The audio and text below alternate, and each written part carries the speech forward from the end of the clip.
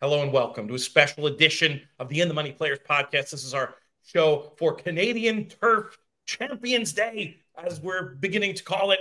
It's still Woodbine Mile Day, too. It's an exciting day of racing any way you slice it. We've got 3 Breeders' Cup win-in-your-in races. We've got stakes action beyond that, and very excited to be here. Peter Thomas Fornatal coming to you from what I'm calling the Toronto bunker. As you can see from the window behind, literally underground here. Getting very excited to head out to Woodbine today. And one of the people I'm looking forward to seeing is a man who always does a fantastic job on these airwaves, on the simulcast feed. It is great to have him back. Jeff Bratt. Jeff, what's going on, buddy?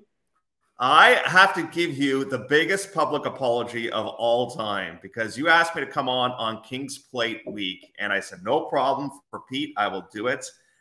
And I totally lost track of time. I got things all confused. So I give the most sincerest of Canadian apologies to you. So when you asked me to come on this time, I said, I got to make time for Pete. So I'm glad that we're able to make it work. However, you have sparked my interest a little bit. You're in Toronto. It doesn't exactly look like you're in a hotel room. Like there's some traffic in behind you right now.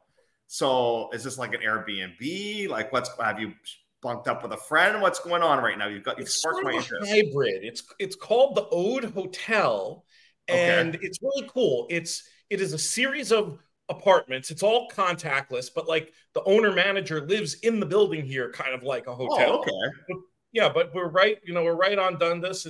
We're right in the middle of everything, and it's not too far. I think it'll be a half an hour Uber ride up to Woodbine. So trying to like split the circle and get some of the city experience and be here for, as I always talk about, easiest sell to your non-racing nut partner to come to this day because it's also the film festival. So we've got movies left and right. Dinners, it's going to be great. Of course, I'll mostly be at the track, sicko that I am, but it's it appears like we're going to have nice weather for these couple of days. As far as last time, it's this just cancels out. If you'll remember, in 2019, I was supposed to be on the air with you on then Queen's Plate Day, and I ended up missing a plane and not making it. So now we're even. Okay, sounds good. It sounds good. Now, rumor has it that you are like the A1 celebrity at TIFF. Can you confirm or deny this? I'm going to have to go with deny on that one. I try to walk the red carpet. I'm threatened with violence on as soon as I get there. It's I just stay back in the crowd. I get my popcorn and I leave that to the proper celebrities. Well, it's great to have you, my man, and you picked a great weekend to come. This is one of my favorite days of race. It's kind of a bit of a different feel than Plate Day, I find. Like Plate Day, it's, all the pomp and pageantry. It's the history of Canada's biggest race. It's North America's longest continually run stake race. It's got its own separate thing on the calendar. But I find on this day, this is where we kind of welcome in the world a little bit. Yeah. And, we have horses coming from Europe. We have trainers coming from the United States, horses coming from the United States. We've got Canadian-based horses as well. So I kind of feel like this day has got a bit of a different feel to it. It's not in a bad way. It's just a different way. I think that's right. I was really struck by King's Plate, and, it is this like fashion and social event kind of a thing. And there's great racing, but the racing really comes to the fore, and the tie-in with the Breeders' Cup, certainly with these 3 grade ones we're going to talk about, very much of a major racing day. And I love it that Woodbine really gets to take center stage in the whole racing calendar on this day, because of course we're following this great product all year long. So on this show, we're going to focus on these stakes races, and then maybe we'll get in a few other thoughts as well. But we'll start off with race number 6, 3:57 Eastern for the 2-year-olds in the Grade 1 Summer. We're going a mile in the turf. We've got a big full field, but we've got a lot of cross entries. So my first question for you, do you have any inside info or leans as to where these 4 cross-entered horses are going to end up? Will it be here, or will it be in 2 races time in the Natalma? The only one that I have a real good gut feeling on, and I haven't talked to the connections, but just judging by the rider association here, I think that Erosa is going to go in the Natalma. Okay. Obviously, Johnny V would be a perfect rider for the horse, but coming up a little bit later on, the regular rider is aboard Rosa. So I think she will go in the Natalma. But I think what's happened here is, and I don't know if it's this way down the States so much, but I'm definitely finding it here in Canada, the 2-year-old fillies are just heads and shoulders above the boys right now. Now that could change, as we all know. You and I, we're of the male species, and we know that the female species is more intelligent early on than us. Some say that we never do catch up, and they might be right about that. But I just think that the Phillies are a little bit more precocious at this point. But what is really unique about this race here is that we have arguably the best two-year-old in Canada in this race, and his name is My Boy Prince. The problem is, while he won very impressively. Like he won by 14 lengths. You get a 95 buyer. He beat a very restricted group of horses. And now he's changing surfaces. Now he's going to stretch at a distance. And I mean, this is a massive move up in class. I think he's the real deal, but I think at a low number, I got to go in a bit of a different direction. Obviously, for multiple leg wagers, you got to give him a second look. But I just think that, you know, if he beats me, I'm okay with that because I think he's going to be overbet a tad in here. So I'm going to go in a different direction. I quite like Carson's run in here for Commissioner Christophe Clement. And with anticipation, you know, he made this big move and it looked like he was going to win. Then here comes the filly and nails him late in the race. But I think that Carson's run, you know, I respect the barn so much. I just think, you know, third start out is really seen on a really good effort. I hear you. And I think Carson's run is definitely extremely logical and one of the ones I would be shortlisting in this spot. I absolutely, you're quoting from my notes practically about My Boy Prince. If it was just about numbers, you just give the race to My Boy Prince. But I do think there are some significant concerns. But I wonder if we couldn't play this race to get even more of a proper boil over. I think there's some really interesting long shots in here. I've taken a really long look at Buchik as one who I thought really had a tough trip in the Soaring Free against the flow of things. And I was thinking with Kimura up and the blinkers on, this horse could maybe get a better position early, a candidate to do a lot better, I thought. Not sure about staying the mile, but this is a horse that's going to be a very, very big price, and I was wanting to mess around with. And then I also thought that Super Attentive, the one runner, had some interesting long shot credentials potentially in this spot. One of the, is it 5 Mark Casse runners? But Super Attentive got very, very warm pre-race. There was a long delay as well prior to the start of that race on plate day and made a big move to finish in the 4th place position. So I'm with you on Super Attentive. I have to correct your pronunciation. You're clearly not a hockey fan. That's okay. It's Busick. It's named after a former hockey player, Johnny Busick. And I do love hockey, and so that makes me feel even more embarrassed that I do that. Busick, that's okay. He played for the Bruins. I don't know if you're a Bruins fan or not. Our good friend Matty B would be upset with you, but he would be cringing hearing me pronounce. That's right. I won't mess that up on TV. I promise. Busick. But I like the fact that you're kind of swinging for the fence a little bit with some of these horses. I'll tell you who my long shot wild card play in here is King of the Track on the outside. You know, I don't know if he beat much first time out, but man, he did it the right way, and he just relaxed so nicely and kicked on very, very nicely late in the race. So I don't blame you for swinging for the fences in here, but I wonder if we'll look back and we'll say, Pete, we just overthink it, and My Boy Prince wins. But I think we got to be creative though in a race like this. That's my thought. In terms of the notes that I'm going to send around to our In the Money Plus listeners, any others you want to name or number check besides the 2 and the 11 here?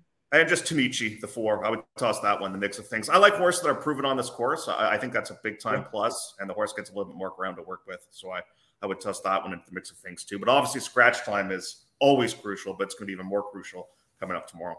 Yeah, a little tough to weigh up from here, though. I think the cases we've made on the runners we've talked about will stay the same. If Irosa were to go in here, that would be another one that I would have as among the more likely winners. But we'll see with that. Let's move on to the synthetic race we're going to talk about in the body of the show here. Race number 7 is the Vigil Grade 3 action, going 6 furlongs on the synthetic.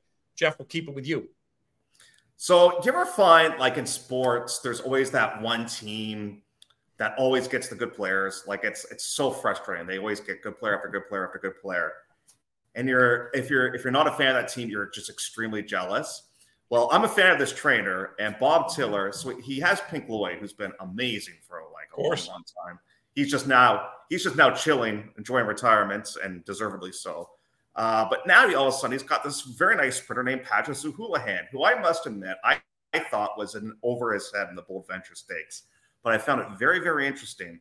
The betting public, they pound this horse down to going off as the favorite. And as per usual, they were right. And the horse did win and kind of rebroke halfway down the stretch too, which really impressed me. So Patches Houlihan is kind of a cool story for me. You know, this is by a small Ontario stallion, a homebred. I would go, if I'm playing like a pick 5 or pick 6 in here, I'm going 3 deep. I'm using Old Chestnut, who lost to Patches Houlihan. I'm going to use Super Watson as well and Patches Houlihan. Who's calling you, Peter? Peter, that was actually Nick Tamara. I thought I had put it on do not disturb, but Nick must have some important tip for me somewhere.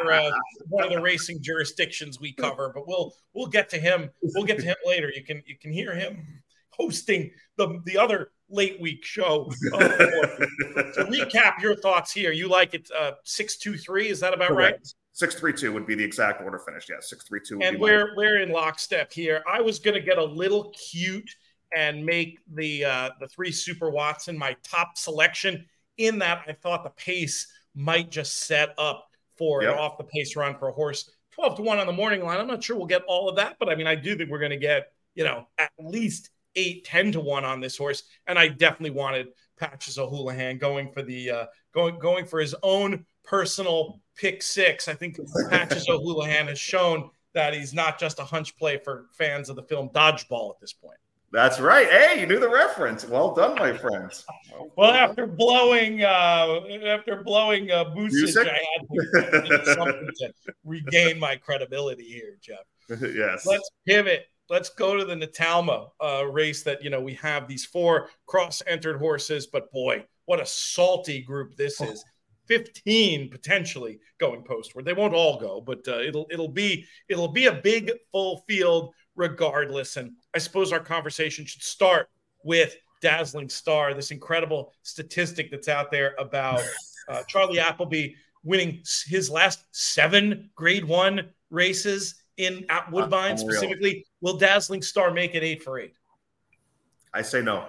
And that's going out on a limb, but because I don't like to not pick Appleby horses, but I thought the last race was okay. I realized it was a Group 3, and the horse was facing some pretty good competition there. I just thought that effort was okay, and maybe too. I'm just such a huge fan of Arosa that maybe my heart is speaking more than my head in here. But I love the way that she ran last time. She had to wait in behind horses, and then she exploded late. Now you can make a strong case that Ready to Jam was. A little bit unlucky not to win that race too. Had a little bit of a delayed journey in that tilt too. But you got to use a bunch in here. This is the race of the weekend. It really, really is. I don't mind Ozera. Obviously, you win at Saratoga against Maidens. You're doing some pretty good competition. And Golden Canary, they actually avoided Arosa last time out, and they ran against the boys in the Soaring Free, and they were able to win. So I'm very interested to see how deep you're going to go in here and who your top pick is going to be in this race. I'm going to take a stance, and this could totally explode in my face. I'm leaving Appleby off my ticket in this race. I will try to save with Appleby in front of the long shots I want to press. But in terms of your main numbers, 6, 12, 14, something like that? Yep. 6, 8, 12, 14. 6. Okay, got it. I'm deep, but I was going to try to key around 2 in particular. And the 2 that I keep coming back to She Feels Pretty and Ozara. We'll start with She Feels Pretty. I love the pedigree for the mile. I like the way she looked in winning that maiden. Yep. That race produced 3 next out winners. I like that. Definitely behind on figures, but I think I sense that she's got a touch of class, and I think the distance can bring that number forward. Eye-catching booking of John Velasquez just has every bit of a look of a live long shot to me, one to hit the board. And then Ozara, you already mentioned, winning that maiden at Saratoga. That is a cool race too, because 2 next out winners and several more that improved their speed figures by, 5 and 10 points. So that makes me think that number might be the official number might be a little low, or at least there's room to progress from it. And that run, so many of these going through, there's all these questions about the distance. We don't have that question with Ozara. She's actually gone farther than this. And looking at those international bloodlines, I think she's going to like the Galloping Mile. I'm hoping we can get double-digit odds. The fact that we both landed on her makes me think maybe she'll get back down. But this is the kind of race where it doesn't matter. Even a horse that has these sort of long shot credentials that guys like us gravitate towards could still be a big price because there's just so many ways we could go. And I do not want to get the way that I will cover these other horses, the logicals, is in I'm going to use those horses basically as keys to be somewhere and then mix them in with, I mean, honestly, as many as 6 or 7 other runners, because that's how open it is to me. You know, the 1, the 3, the 6, the 8, the 9, the 14, the 15. There's stories to tell all over this race. Yeah, you're going to look back afterwards, and whoever the winner is going to be, you're going to be saying that was probably an overlay. Yes. Unless it's Appleby, in which case we'll say, why handicap? Just bet Appleby. Yeah, that's right. Exactly. But you know what? Like, I just love the options there in that race. It's just that's what handicappers live for, races like that, right? It's a great betting race beyond the top one. And even Dazzling Star will be you got to figure favorite, but what? Got to be a bettable favorite, 7-2, 3-1 at the lowest. I don't know. The form just didn't impress me the way, I've been all about some of these other juveniles he sent over here and with the info we have for speed figures, etc. But if Dazzling Star was just a horse and wasn't an Appleby horse at Woodbine on the streak, you'd look at this form and you'd say, wasn't she kind of caught out by, she basically ran the same race the last 2 times. And wouldn't you just say, was maybe found out by grade 3 company, grade 3 company. So that's why you and I are, so far we're going to win or lose together on this card. And we'll see if that stays the same in the race that, I'm loving this. I'm loving the idea of just sort of rebranding this as a Canadian Champions Day to go with the Irish one last week, the English one in a few weeks. But it's still Woodbine Mile Day too. We have the 6-pack headed to post here. And this is one where when I look at the form of the Appleby Giant, I find it harder to be opposed. Master of the Seas coming off the smashing win at Ascot. 2 of the last 3 races of Master of the Seas really do tower over this group. Yes, now, granted, there is the clunker in there, but that was coming back in just 21 days. I'm willing to ignore it, I think, and just keep this one simple and see if Master of the Seas can't be a bit of a free square in some of these late picks. How about you? Are you going to give some of the locals a chance to topple Appleby here as well? Well, let me toss this at you because this is the one thing that worries me a tad. I don't think there's much pace in this race. I think My Seat Cottage has been entered as a rabbit.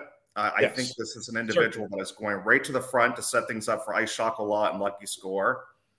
So maybe I'm being a bit of a wise guy in here, and I'm thinking, you know what? Maybe War Bomber gets first run over Master of the Seas and is kind of all out to hold off because Master of the Seas is going to be coming. There's no doubt he'll be rolling.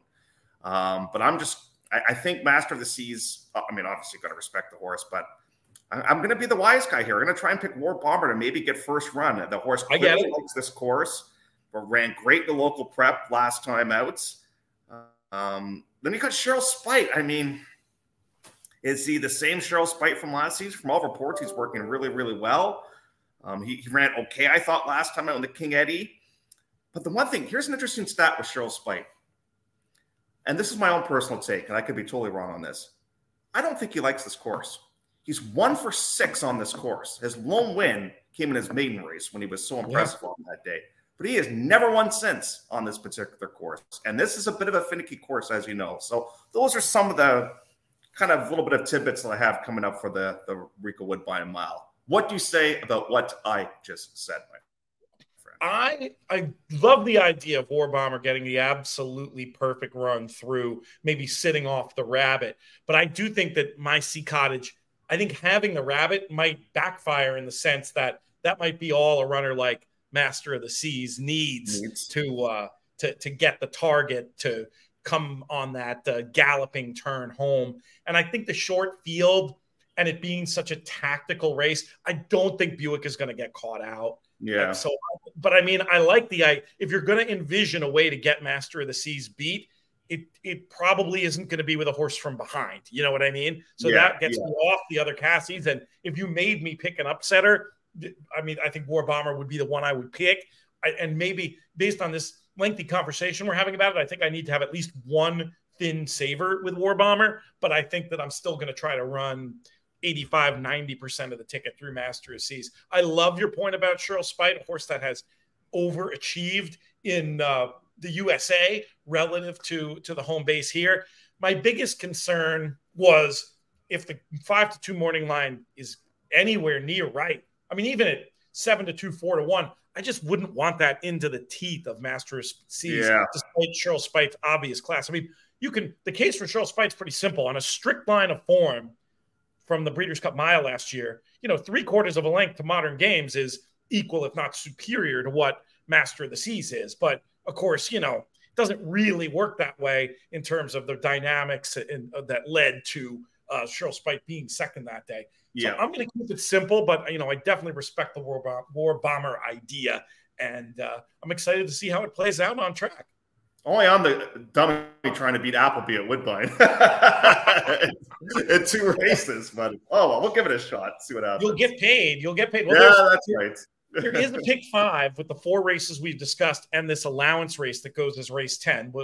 Not on our regularly scheduled programming here, but there is a standout, I think, that both you and I are gravitating towards. What do you think about this 10th race for those looking to connect these races in an extended pick bet? So when JP Hellish ran, he ran on a day where speed did very well, and he just crushed. And I said to myself, next time this horse runs, he is going to be the biggest bet against in all of Woodbine history. And then I look, there's no pace in the race. He's the only speed in the race. He's going to wire the field again, I think. So he is my key in the sequence for sure. Makes sense. Cruden Bay should get a decent trip in behind, so. you would think. But you just think the setup is too good for JP Hellish. I agree with you. I saw it as at least on a lot of tickets, just going to be single to JP Hellish. And Cruden Bay, Pete's 16 starts, 8 second-place finishes. I do not love horses like that. Gets there and maybe thinks he's done enough. That is definitely a thing. Definitely a thing that happens. Anything else strong anywhere else on the card before I let you go? Any kind of spot plays to throw in?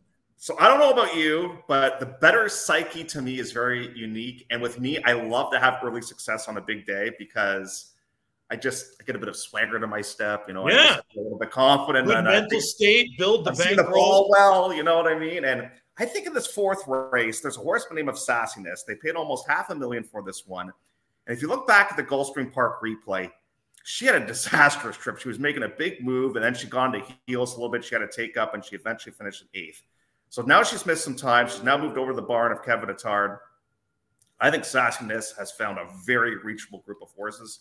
If we get 4-1, I will take you downtown on Saturday night, and we will go bar hopping, you and I, okay? Because I love it. We're going to make some cash with Sassiness if that horse is able to get 4-1. So that's going to be my play of the day and the 4th at Woodbine on Saturday. Sassiness. Love it. It's a great name. It's a great case. And Attard does well with these layoff types, right? I mean, this is something that he does effectively. It's not something you trust every trainer with, but I think in this case, it looks very strong. And we're in the right neighborhood to find about, you can throw a rock and hit about 15 bars from just our livers may live to regret this if Sassiness wins, but I do have to warn you, I have to work Sunday, so I do have to be in by a certain time. So just letting you know. Great stuff, my friend. Really appreciate you coming on here today and giving your thoughts about this loaded Woodbine Saturday card, and we'll be talking soon. Pete, a pleasure. I'm glad I was able to make it up to you, my friend, and I will see you at the track. Sounds good. See you. Yeah, there will be.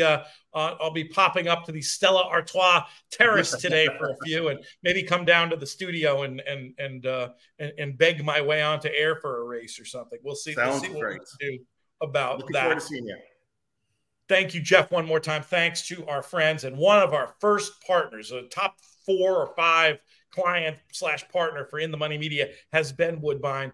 Always love to get up here for their big days. We thank them and Lindsay and the team and Klaus and everybody immensely for everything they've done and what great partners they have been, not just this year, but every year since we started. This show's been a production of In the Money Media. I'm Peter Thomas Fornatale. May you win all your photos.